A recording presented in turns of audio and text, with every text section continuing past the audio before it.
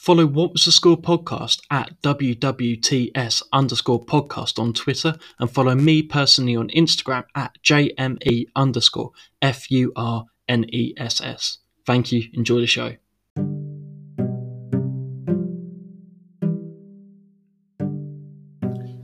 Good morning, good afternoon, and Dzień dobry, and welcome back to What Was the Score, the Sports History podcast. Today's question is a good one. What is the only sport to have been played on the moon? What's the only sport to be played on the moon? Now, today's chat is with the great Paul Nicholson of the Plymouth Raiders.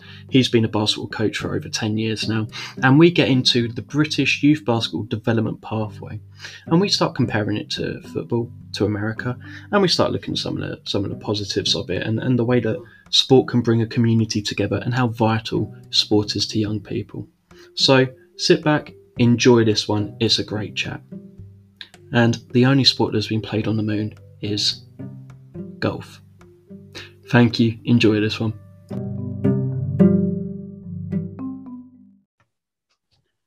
Much like politics, the pathway into sports can take many different forms, some favouring certain demographics and providing benefits, some others. Now, that's very true of the pathway into sports, the way it can impact people in inner cities, the way it can impact people in the countryside. But here to discuss this today with regards to the British basketball system with me is Paul Nicholson. So Paul's been a National League coach since 2009, coaching Basketball England regional basketball 5 times, the 2012 Den Camp and Elite Camp, and 4 times Hoop Group Elite. In 2016, you've been a developmental coach with Plymouth and a co-commentator there. And as you were just saying, you've done pretty much every role in the club. Paul, thank you for being on today. No, thanks very much for having me. I'm actually really enjoying stuff like this right now, because it's not very often the basketball world in the UK gets and takes this opportunity to share and to listen and to learn, and having podcasts here, there, and everywhere are actually a really positive thing. So yeah, certainly more than happy to come on. Thank you. And yeah, I think that's a thing from the summer. The social media for British basketball has really developed recently, and it's good. It's a good way of building narrative and getting the league out there. Yeah, for sure, 100% agree with that. Can't fault what's going on right now one bit. Definitely. So let's get straight into it. And can you explain your system at Plymouth for me, with perhaps a hypothetical timeline of the youngest you take a kid in and where they'd go by the time they leave you? Yeah, okay. I'll try and, because it could go on quite a long time, so I'll try and cut it down where I can. So in Plymouth, you've got the 2 core organisations, and these are separate organisations, but with the same name. So you have Plymouth Raiders, which is the BBL side, the pro club, and you also have Plymouth Raiders Development. Okay, Plymouth Raiders Development is an organised charity. It's self-funded. It uses the brand Plymouth Raiders. It's got coaches who do both. And yeah, we support each other. But regarding the timeline, so Plymouth Raiders, the pro side, they run everything from sort of tots balling, kind of like mini ballers type thing, where you're talking under 7s. They run under 12s, under 14s, and there was plans for under 16 CVL before COVID kicked in. So that's all the Central Venue League. The Plymouth Raiders Development run under 12s, under 14s, under 16s, under 18s. And then on top of that, you have the Plymouth Raiders Academy, and you've got the partnership with Plymouth College and Plymouth Marjon University. So in theory, there's nothing stopping you from being 6 years old, taking part in a basketball session, and then later down the line, getting a degree at Marjon University and playing pro. Okay, fabulous. Yeah, and of course, that's like quite distinctive about the British system for basketball, is that we kind of take a bit of a hybrid between the American college system and the British almost football system. So if we were to compare the US model and the British model, where do you think, with regards to Plymouth, because of course for Plymouth it's hard to attract big name players to get them to move down to Plymouth, what kind of benefit do you think that system has for you? I think for us, it's just putting our money where our mouth is in a way, and just showing people that we have a ladder and we have a pathway. Because, if you're a young basketball player, you're ambitious. right? If you're a local player and you're doing it for fun, that's fine. There's a section for you. If you're a local player and you want to take it further, there's sessions for you. But if you're from somewhere else and you really have a dream to play basketball, you need to understand that there's a pathway to take, a step ladder, say, and we provide a step at every point of this ladder to make that process easier. We can't guarantee you're going to be successful, but what we can say is, hey, look, if you put everything in, you can come in at a young age, you can take the next step. Then we got somewhere for you to go after that. And it's funny you say it about the American system, because when I spent some time over there with some camps and I started telling some parents, I spent some time with just some parents watching some basketball and explained our club system to some American high school parents. They were like, wow, we would love that. We would absolutely love that, because they have this feeling of their child being a product and being part of a cattle market, where they go to these recruitment camps, they go to these AAU tournaments, and their child is a commodity. And if their child does well at sports, maybe they go to college. If their child isn't very good at sports and the family don't have enough money, where do they go? It's really interesting that you mentioned that, because Darcy Frey writes in The Last Shot, which follows Lincoln High School. Ray Allen came out of it, Stephon Marbury. He makes it so abundantly clear for a lot of kids in Coney Island, they see basketball and getting a full ride scholarship as the only way out. Yeah, for sure. Like 100%. I done some work at a high school in Florida, at Coe High School. So I did some stuff there with the guys. And some of these kids who are really, really talented, they're not quite D1 yet. They're maybe D2 level. But unfortunately, D2 aren't doing scholarships. So they then maybe got to go to a junior college or whatever and find a different path. But there's so much pressure on the parents to put their kids into sport and for their kids to be good at sport for them to go on and do anything. Of course, it's not the same for every child. It is very different. But when I explained our club system to a load of parents, they were like, that is such an amazing idea. So the kids can focus on school, focus on schoolwork. Then they go to basketball and they stay and they develop and they move up in the system. And then one day they have an opportunity to move on. And there's strengths on both sides. There's no doubt about it. There's strength on both sides.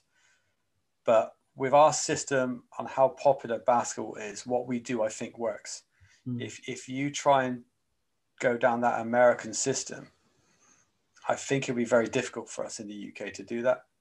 I think we could get away with it with football, because for sure. what you're relying on is a player pool, because of course the American system breeds so much competition that you really start picking and choosing, and of course sometimes that selection process is wrong. I mean, Duncan Robinson's the only D3 player currently in the NBA, but then you look at Jimmer Fredette, who was incredible at college, barely made the NBA. JJ Redick was regarded as one of the greatest college players ever, and he's a fine NBA player, but he's nothing on what he was at Duke. So of course, I think perhaps we could get away with it in football, but football in much the same sense as the system you're describing really does work on the club system, and it really does try to protect the best interests of the kids, which I think is the important point. That's the key. Every kid and every family is in a different situation. And the biggest thing for me is figuring out what's right for them and not just sending them here, there, and everywhere, because loads of kids over here have that American dream. And I never stop them from chasing it, because I get it. I completely get it. But what you need to advise them is you need to find the right fit for you. You can't just go, America, basketball, let's go. Because it could be an awful school. You could have an awful coach. You could be second, third, fourth string guard and you never get a minute just because you wanted to try and live that American dream. You've got to figure out, is it the right school for you? Is it the right situation for you? Is it financially good for your family? the club system kind of avoids that. And there's no stopping any player from going to another club. There's no stopping, you see it all the time. Kids are going to different academies and things like that because they feel it's a better fit for them. So you can still, you can still do what you think is good for you. But if you want to stay at home, stay with your family, there's a system for you. Yeah. And I think Justin Robinson would support what you just said, because he often talks about how he really didn't enjoy his time at Ryder and how he didn't have a good time there. But so I said that Plymouth, being in Plymouth where it is geographically, is a bit difficult for you. How much could that be a benefit for you for player retention? Because once you've got them, where else can they go? I don't know what the Southwestern, what the Lila Land is for basketball there. But I know what you said, yeah. So like in the Southwest, there's some really good programs. You got Hewish, which is a fantastic program. Have loads of kids come through their system. Obviously, you got Bristol Flyers, you got Plymouth. You can go into Wales and you got Vale and places like that. So, there's plenty of basketball in the Southwest. And once you have a player in Plymouth, you're right. It's very rare. They may go to Torbay. Torbay is 40 minutes away. But if they want to go to Bristol, it's 2 hours away. So you do get that a little bit. So you can retain them. But as coaches in our program, we don't want to rely on that. Like we want to be the reason they stay, because they're getting well coached and they're getting a good program and they can see light at the end of the tunnel. They can see what happens when they leave under 16s. They know about the under 18s. They know about the academy. They know about Marjon University. And that's why we want to keep them here. We want to keep them here because we feel that we can give them the best experience. I know it's different depending on leagues, because you've got the conferences and you've got the premiers, and sometimes you will have players that are maybe above the conference level. And then you can enter your team in the Premier, as long as you've got some longevity there. So I think once you have guys here, we've had plenty of pros and plenty of academy guys here over the years, that once they get here, they really enjoy it. It's a nice place, especially if they want to just focus on the basketball with limited distractions. Yeah, well, that's brilliant. Then I mean, the reason I say that is because I'm in the Southeast. And if I was, a 13, 14-year-old boy, I'm looking at Essex Rebels. I'm looking at, perhaps go up to Cambridge for Long Road, even not a million miles away from Charnwood, any of the London programs. So it's interesting that you say, of course, you've got Bristol, and if you really wanted to push it, you've got Cardiff Met, not too far. You're still talking 2 hours, 2.5 hours or whatever to Cardiff. But it is a bit out on the sticks, but we have plenty of guys here playing basketball from a young age, and we have plenty of guys who come down. So I think with having the pro club, we've already got a name and a brand out there that when someone looks at Plymouth, they think Plymouth Raiders. Yeah. Well, that's brilliant then. That's brilliant. So compared to football more directly, is there anything that you would change about the British system to be more like football? Or do you think there's anything that the football system can take from the way that basketball and the way that Plymouth operate? Because of course, football's the biggest sport in the country, and and that's never going to change, is it? Let's be honest. It's always going to be. Good for that. And that the thing that I think is great about football is if you are a mum and a dad and you want your son or daughter to play sport, it's the first thing you think about, because it's so accessible. There's so many projects and clubs, and there's so many, I don't want anyone to take this the wrong way, there's so many parents who think they know a lot about football, and a lot of them do, right? So they're willing to coach, and they're willing to help out, and they're willing to assist, and they're willing to run a Saturday club or whatever. Where basketball is more niche in the UK, that maybe in a small place like Plymouth, the only people who are going to understand enough about the game to put on a Sunday morning club are people that really love the game. So all of a sudden you're thinning out your base of people to pick from. So I would like to see more of just the fun stuff at a young age. Like, this is why we started like a mini borders type system where kids like 5 years old, 6 years old can just go in a sports hall, be surrounded by basketballs and small nets and just play and have fun and throw it and bounce it and do everything but kick it, Yeah. and just have loads of fun doing it. And then also trying to get parents involved in those younger sessions, and because you need the volunteers, you need those helpers to help it grow. You can't just rely on the people that play the game. Well, otherwise it's a closed circuit, isn't it? Yeah, for sure. One thing I like about, say, here in Plymouth Argyle have a great academy system, and all of the players there, they sign up to the local college, which is the same college that our academy programs with, City College, but all of their education is done at Plymouth Argyle. So like that is so appealing. Yeah. If I could turn around to all of my academy players and say, right, all of your education is going to be done at the Plymouth Raiders Arena, and it's all going to be your S&C's there, your trainers there, your education's there, like that's going to be amazing. Such like, a draw. To be able to do something like that is great. And to just to look the part and feel the part, have the funding that football get to provide all of these kids with all the gear that they want, rather than forcing them to pay money to get the gear. Yeah, every kid wants a tracksuit with their initials on. Yeah, for sure. Yeah, no doubt about it. I think all the coaches do as well. Yeah. So Coach Matt Harbour kind of sums up what you're saying here, because he said that we coach, and basketball is a return investment. We coach so that the kids we coach will go on and coach. And of course that's where the difference is with football. Is a lot of parents are comfortable doing it, as you say. Yeah. And but a lot with what I've noticed, parents like to keep it. They're willing to be supportive, but they'll stay at an arm's length. I bet if I walk down my street now, where I live, there's about 20 houses in the street, and I can knock on every door and say, "Hey, did you see the game last night? What was the score?" And they'll tell me the football score. Yeah. I guarantee if I ask about basketball, I think maybe one tops, and that's only because it's my next door neighbor will have any idea about the basketball. And this is where this lockdown period and all the media and the TikTok and the Sky stuff is going to be huge, because it's just getting people aware that basketball exists. The amount of people who live in a basketball place do not even know the game exists where they live. Yeah. Well, I was blessed with having Chelmsford Lions in my city, and then they obviously folded recently from D4.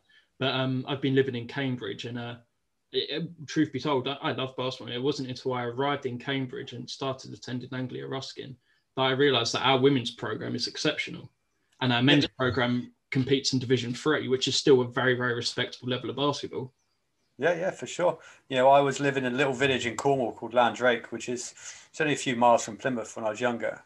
And I picked up a basketball because I saw it on Sky. It was, whatever league it was at the time when the NBA was on, and then the Haribo League or Derry Dunkers or whatever it was. And I started playing basketball in the back garden.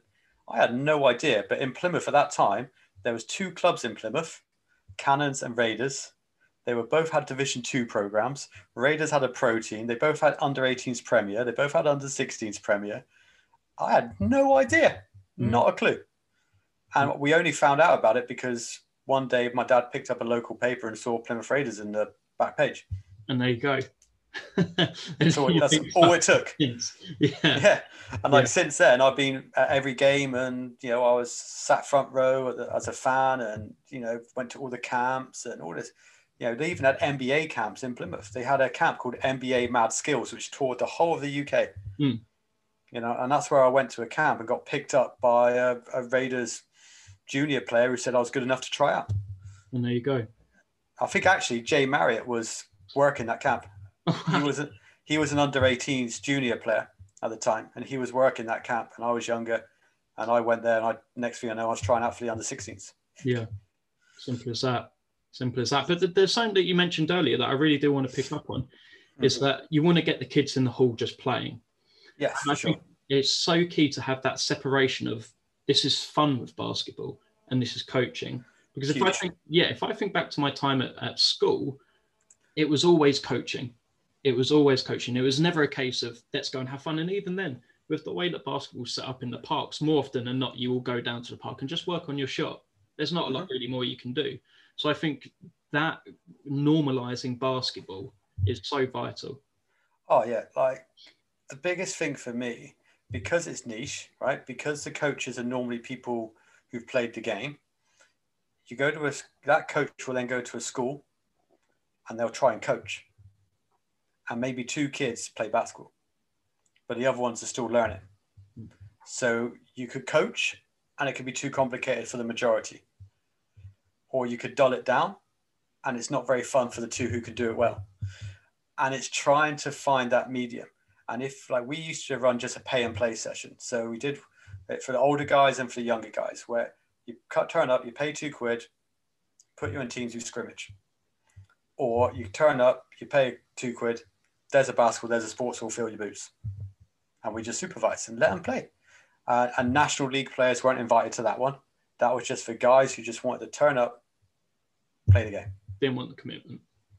Yeah, well, maybe didn't want a commitment, or maybe were too scared to be in a team session. Maybe they were not quite experienced enough. Maybe they only started playing basketball at 15 years old. You know, it's for guys like that who just seen it and want to try it, because it can be an intimidating place when you have a 15-year-old who's just started playing and the only option for him is a National League team. Yeah, definitely. But that's exactly it, actually, because football, you find, has that autonomy. People tend to play with people that are around their level. In the park, it levels itself out. And of course, with basketball, there's so many fine rules. It really is hard to kind of infiltrate that when you're playing with players. Yeah, for sure. I think, you know, because of the detail of the game, because of the perception of how complex it is, I think it makes life really difficult. Some of the best times playing is grabbing a ball, going down this playground with my mate, practicing dunking on an 8-foot hoop and just having some fun. Yeah. Like, those are some of the best memories I've got with basketball. It's just having fun and feeling like I'm doing something I enjoy. If I got thrown into a National League session at 15 years old when I first started, there's no way I'd be here now doing this. No way. I'll be too scared. I'll get put off. Definitely. Well, exactly it. You typified it perfectly. But if we're looking a little bit wider, from your experiences, what's the importance of youth sport on young people? I think it's really vital for different reasons. You know, if we take pandemic out of it for now and just say, you know, guys are playing sport and they're learning teamwork, discipline, sharing, being supportive. They're learning about persistence, about working hard, about not giving up. They're learning about how to improve. They're doing all these different skills and motor skills, which maybe you just wouldn't get if you didn't do it. Maybe you wouldn't get that if you just sat at home playing Xbox or whatever, right? Even before games consoles, maybe you just wouldn't get that from staying at home playing Lego or whatnot. But just being around different kids who look different, shape different, who have different skill abilities, who talk different, just helps you learn and grow as a person. And it keeps you mentally sane in a way. You know, that's where you bring the pandemic in. And I think all you've got to do is look around you for all these kids who've lived and breathed sport, and now they can't go out and play it. They're pulling their hair out. They're really just, I've got some academy guys that are just struggling. They're just struggling without it because they've got no interaction with real life. Well, we've got nothing around it. You're right, you know, and I think a big thing for youth sport, especially, is the way that it can help build community. Yeah, for sure. Yeah, very much so. You look at any form of, say that even a professional level or junior level.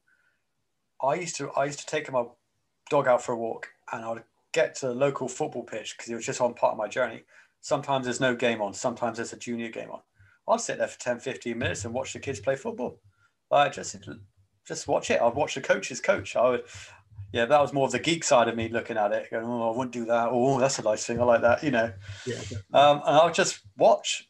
And, you know, you watch how happy the parents are and how happy the kids are. And you watch it when they lose and they walk to the car and the arm goes around them and all this sort of stuff, you know.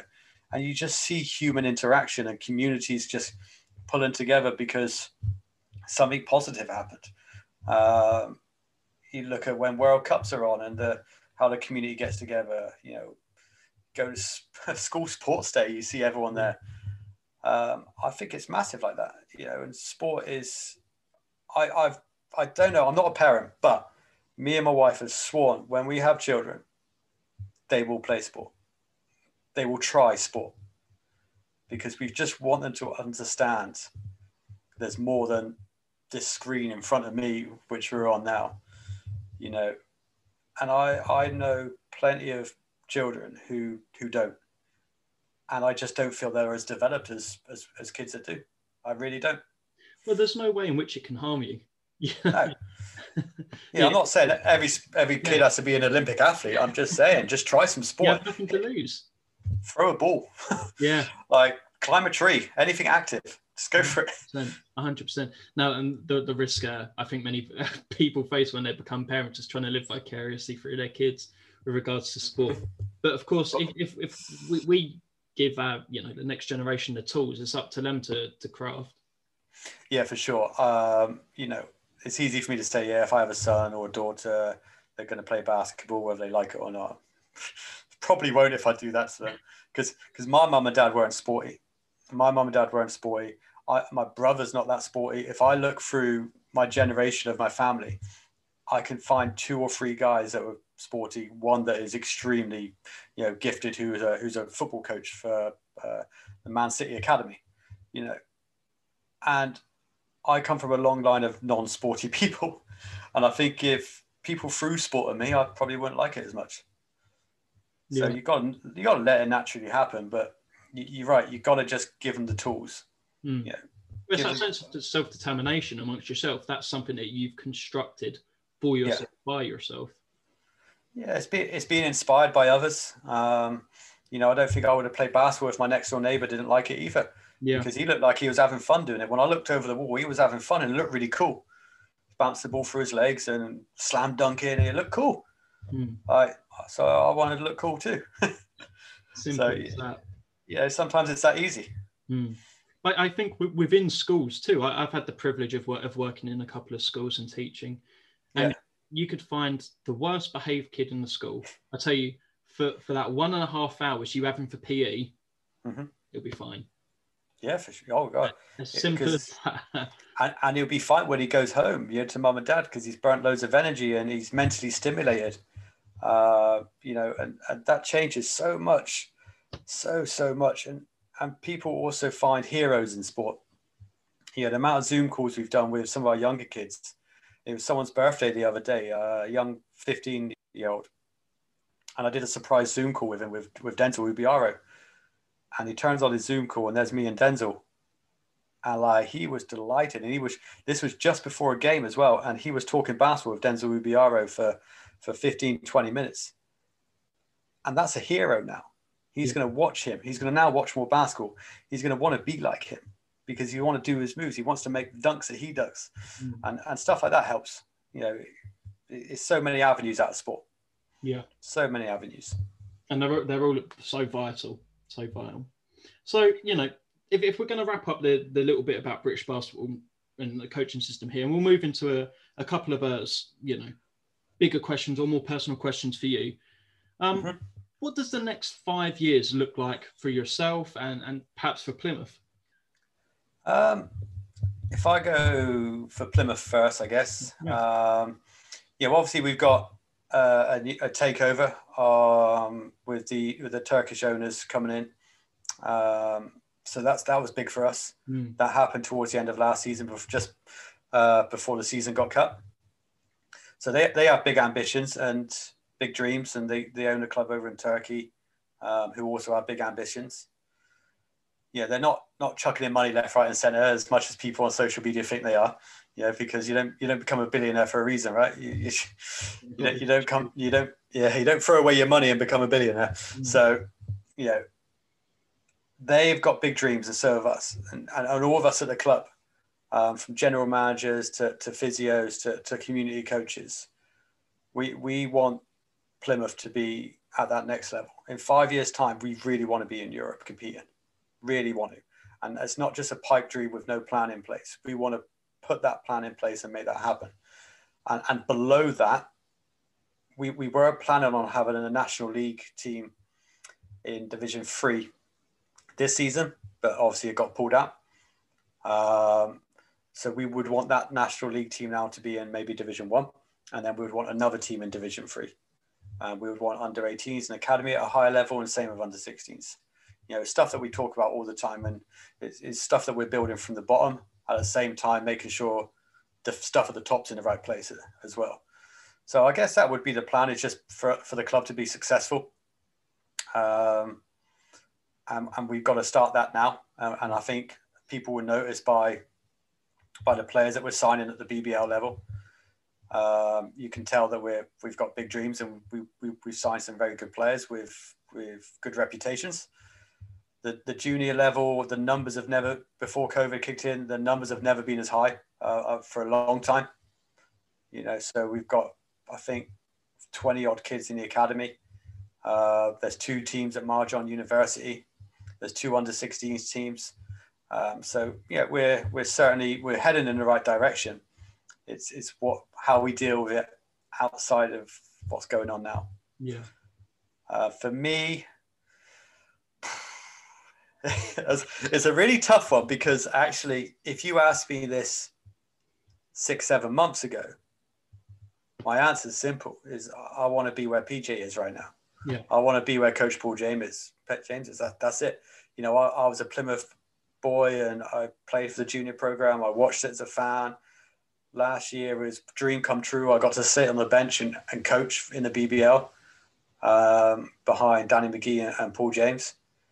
And that would have been the dream. Since lockdown kicked in, I'm finding enjoyment in other avenues, which I never thought I would find. So I'm doing a lot of the media stuff with one of our other members of staff, Rebecca. I'm doing podcasts. I'm doing video editing. I've just trying to figure out TikTok for the life of me. For the last 2 days, I've now joined TikTok, and I'm on like 2 videos in, pulling my hair out with that. So I'm really enjoying the media side of things and the commercial side of it. So I want to be able to do both.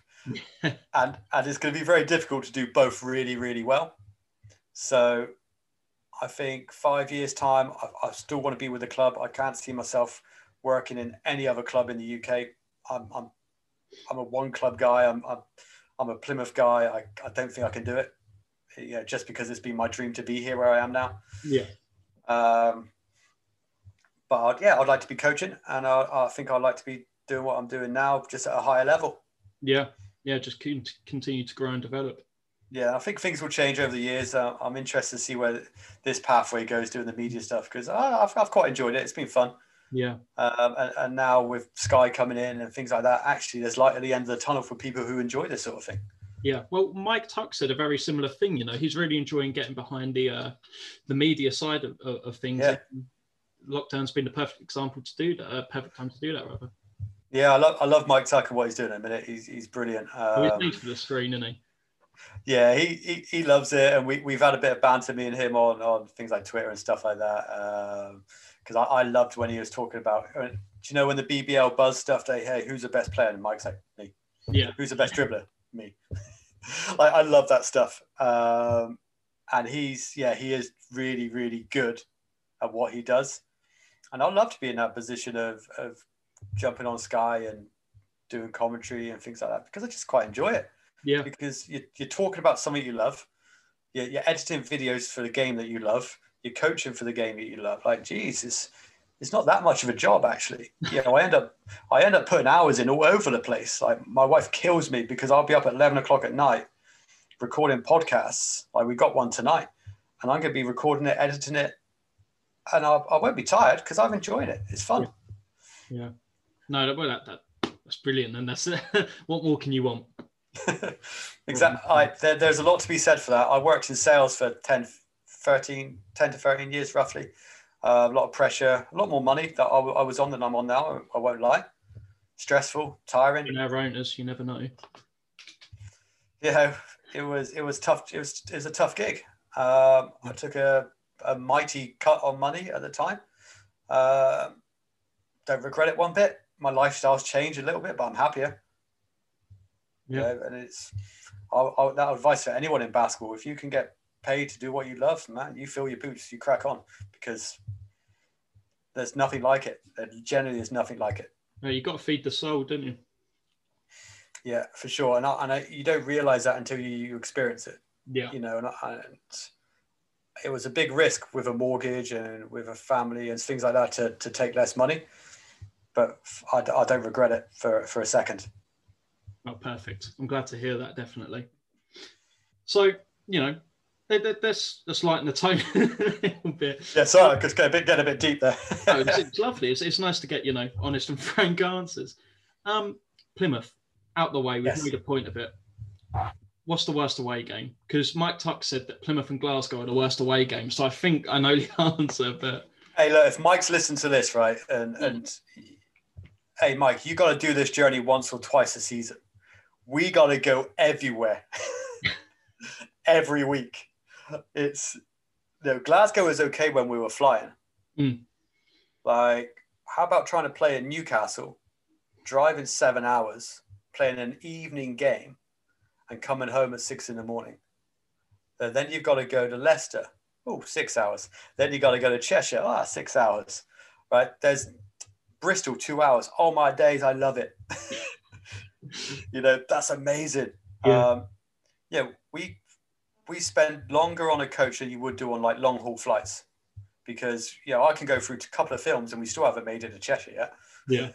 Yeah. Well, that's the thing. The 2 hours, to me, in perspective for university, going from Cambridge to Leicester's 1 and a bit, and that's above the longer ones for me. But that's different. Great. London seems to get trains everywhere. Well, yeah, I like the idea of that as well. But imagine the bank account doesn't, though. Yeah, exactly that. I remember when we went up to London, it's by car, 4-hour drive to the Copper Box, roughly. We went up there, and 10 minutes into we left, huge accident. It took us 7 hours to get to London. We got there 20 minutes before tip-off, played a game, tired legs. This was last season. Lost the game, come home 4 a.m. That's tough. Yeah. That is tough mentally, and just for your body, it's exhausting. Well, about it the next day.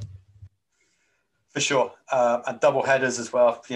We've had close games recently where we've had to go to Leicester, back down to Plymouth, one day in between, play a game, So, yeah, it's every journey's tough, man. You get used to it in Plymouth. The players don't, but the staff, we get used to it. Yeah. Well, there you go then. Every journey's your answer. Yeah, every journey, but Newcastle by coach is hard. Yeah. I imagine it gets a lot colder up there when you get out too. Yeah, we're not used to that. No. So, with regards to your coaching, if you could, I've coached. I know what my favourite drills are. If there's one drill that you could deliver, if you only could choose one, what would it be? That's tough. That's a very tough question. So I would, because again, this question depends on how good the kids are. I would potentially go 3-on-2 continuous. Love the drill. Simple. Teaches spacing. Teaches shooting, because you shoot the open shots because you got an extra man. Teaches the extra pass. Teaches defending against the odds. Teaches transition. Teaches on-ball defense. Teaches beating your man one-on-one, drawing defenders. Guys get to close out because you've got less players on defense. So you're going to close out a lot more, and you've got to work on your footwork to get that right. Passing ahead, passing with purpose. I think, for me, 3-on-2 continuous has got multiple elements, and it's competitive. And that's the most important thing, is competitive. So you can work on all these skills whilst being competitive. That would probably be, if I chose one drill, that's the one.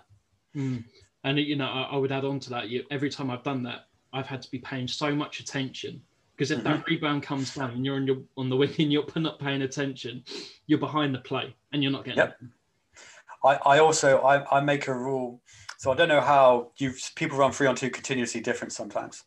But we have a rule. So the 3 guys are attacking. if you score, two of you stay to play defense, one goes to the next line, Yes. to the outlet line, right? So, but if you score, you pick who stays, and you've got to make a decision and send that person. Like, you go, right? If you turn over the ball or you miss the shot, you're the one that goes. Okay, so you have to take responsibility on your misses, and it encourages people don't want to leave the floor on a 3-on-2 continuous drill. They want to stay and play, so they take smarter shots, and then they got to talk to their teammates, and then they've got to make their teammate feel bad because they're going to send a teammate to the line. Yeah. I've scored, so I can only keep one of you, and you don't just keep your friends, because what will happen is it'll come round again. And the kid that you sent to the line is going to now send you to the line because he scored.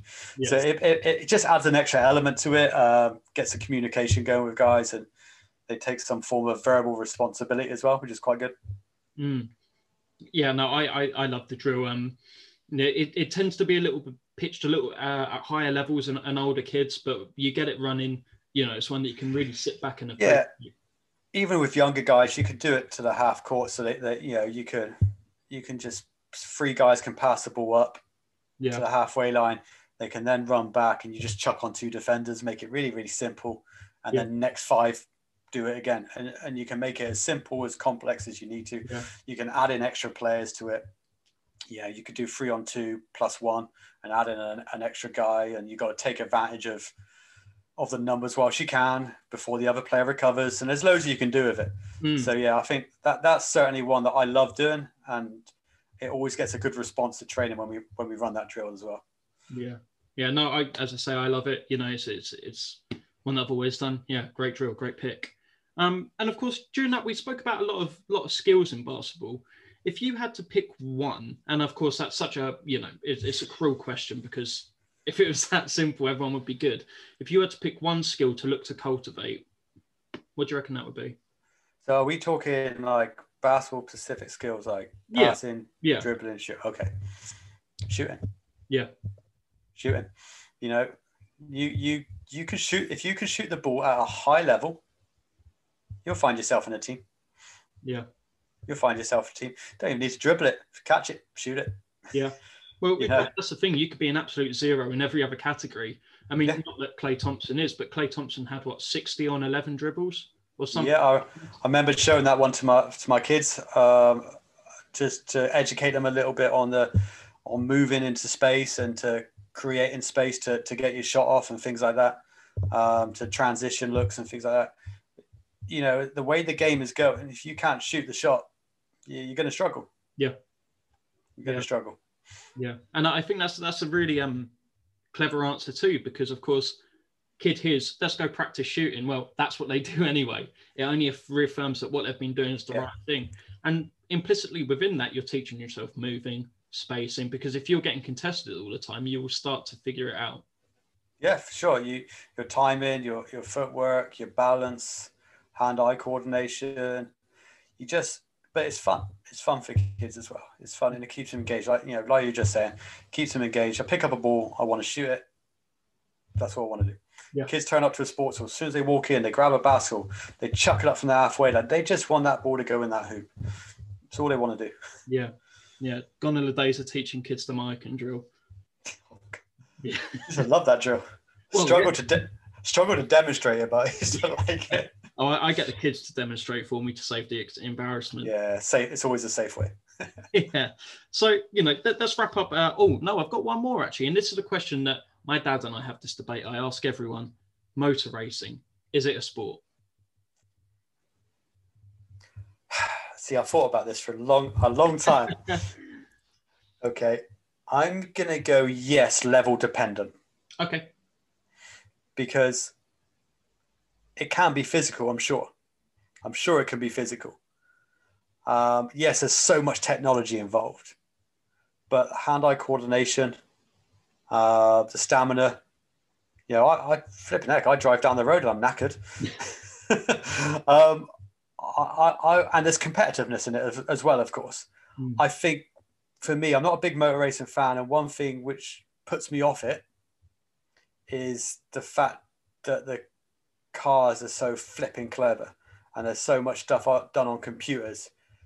Puts me off watching it to get the unexpected and the unknown. Yeah. Because you know that guy's going to win because he's got the best car, so he's probably going to win 9 times out of 10.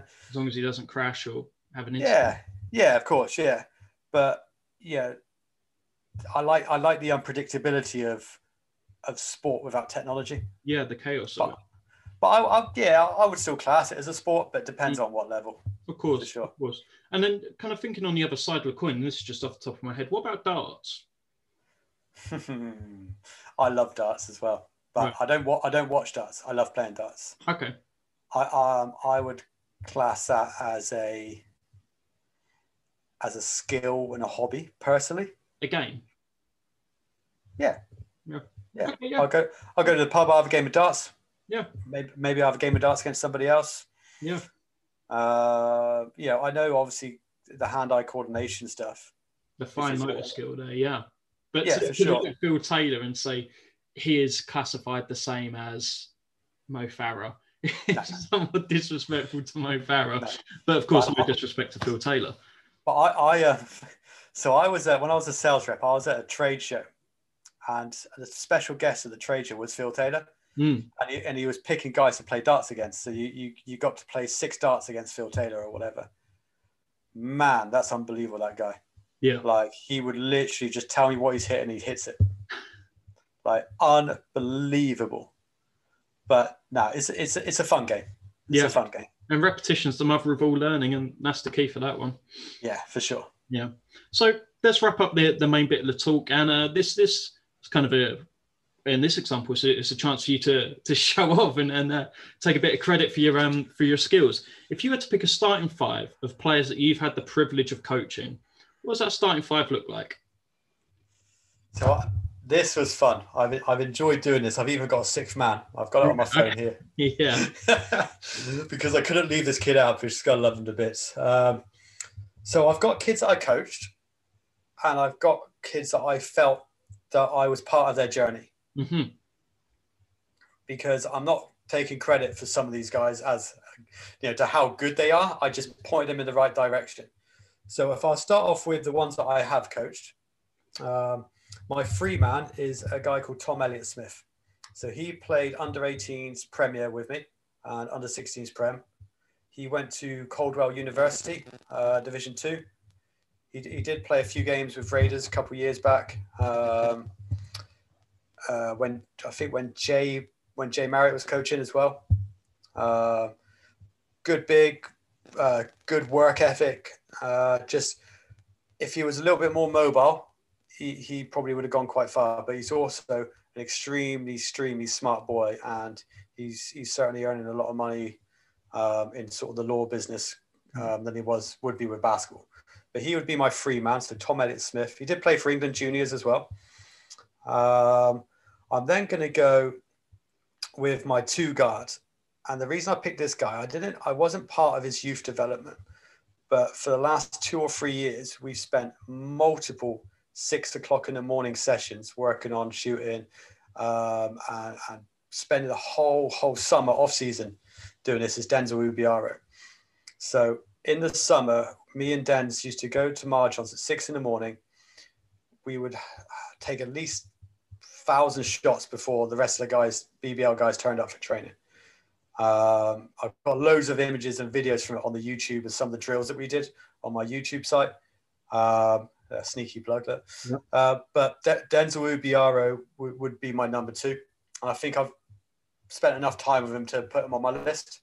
Yeah. Okay, my 6th man. I'm going to the 6th man now, because the rest of the guys are ones that I didn't necessarily coach for a long period of time. So my 6th man is Joey Murphy.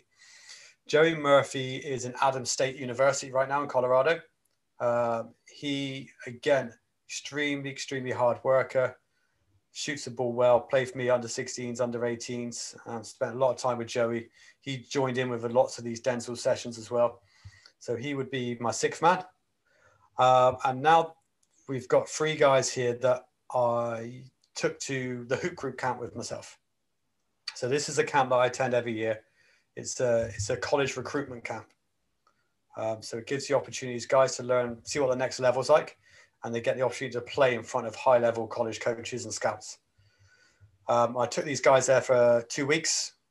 We live and breathe basketball there for 2 weeks and introduce them to people and get them talking about their game and try and really show them the next level. So my foreman is Nwedo Newbury. So Nwedo Newbury was also, he for people, they would know him from Hoops Fix stuff. They would know him from Denkamp. But he got the #1 draft pick at this hoop group camp. And that was the last person to get a #1 draft pick at that camp was Steve Bucknell. Right. And Ashley Hamilton got a #2 pick at that draft as well years ago. The same. He's in very, very good company. So in that camp, we also had a conversation, and I'm still in dialogue with him now, is the coach from Princeton, who now Nwedo Newbury has now committed to Princeton. So he's definitely up there. My center would be Sam Chigbo. Sam was Bristol Flyers Academy, went to Myerscough as well. Again, Denkamp product. He was another one who came to this camp. He's now at Blinn, I believe. Yeah. A lot of the Myerscough boys went there. Yeah. It must have a very good link. Must have a very good link. But he got multiple offers to prep schools and stuff whilst he was at Hoops Group. But he wanted to kind of get another year, kind of learn a bit. And that's what he learned from being there, because he was against other big guys who were phenomenal, like D1 top prospects. Yeah. And my point guard can only be Alexander Distress. He is an absolute bucket. And he came to this camp, and me and Alex talk most weeks. He was just phenomenal at this camp. And he was so underrated because he was going up against really athletic D1 top ESPN top 50 prospects. And he held his own. Like, he really held his own, but people were reluctant to pick him over these top prospects. We got him in contact with an old Plymouth coach who actually is at Scotland campus. And that's where he is now, and he's absolutely killing it, and he's got loads of D1 teams look at him right now.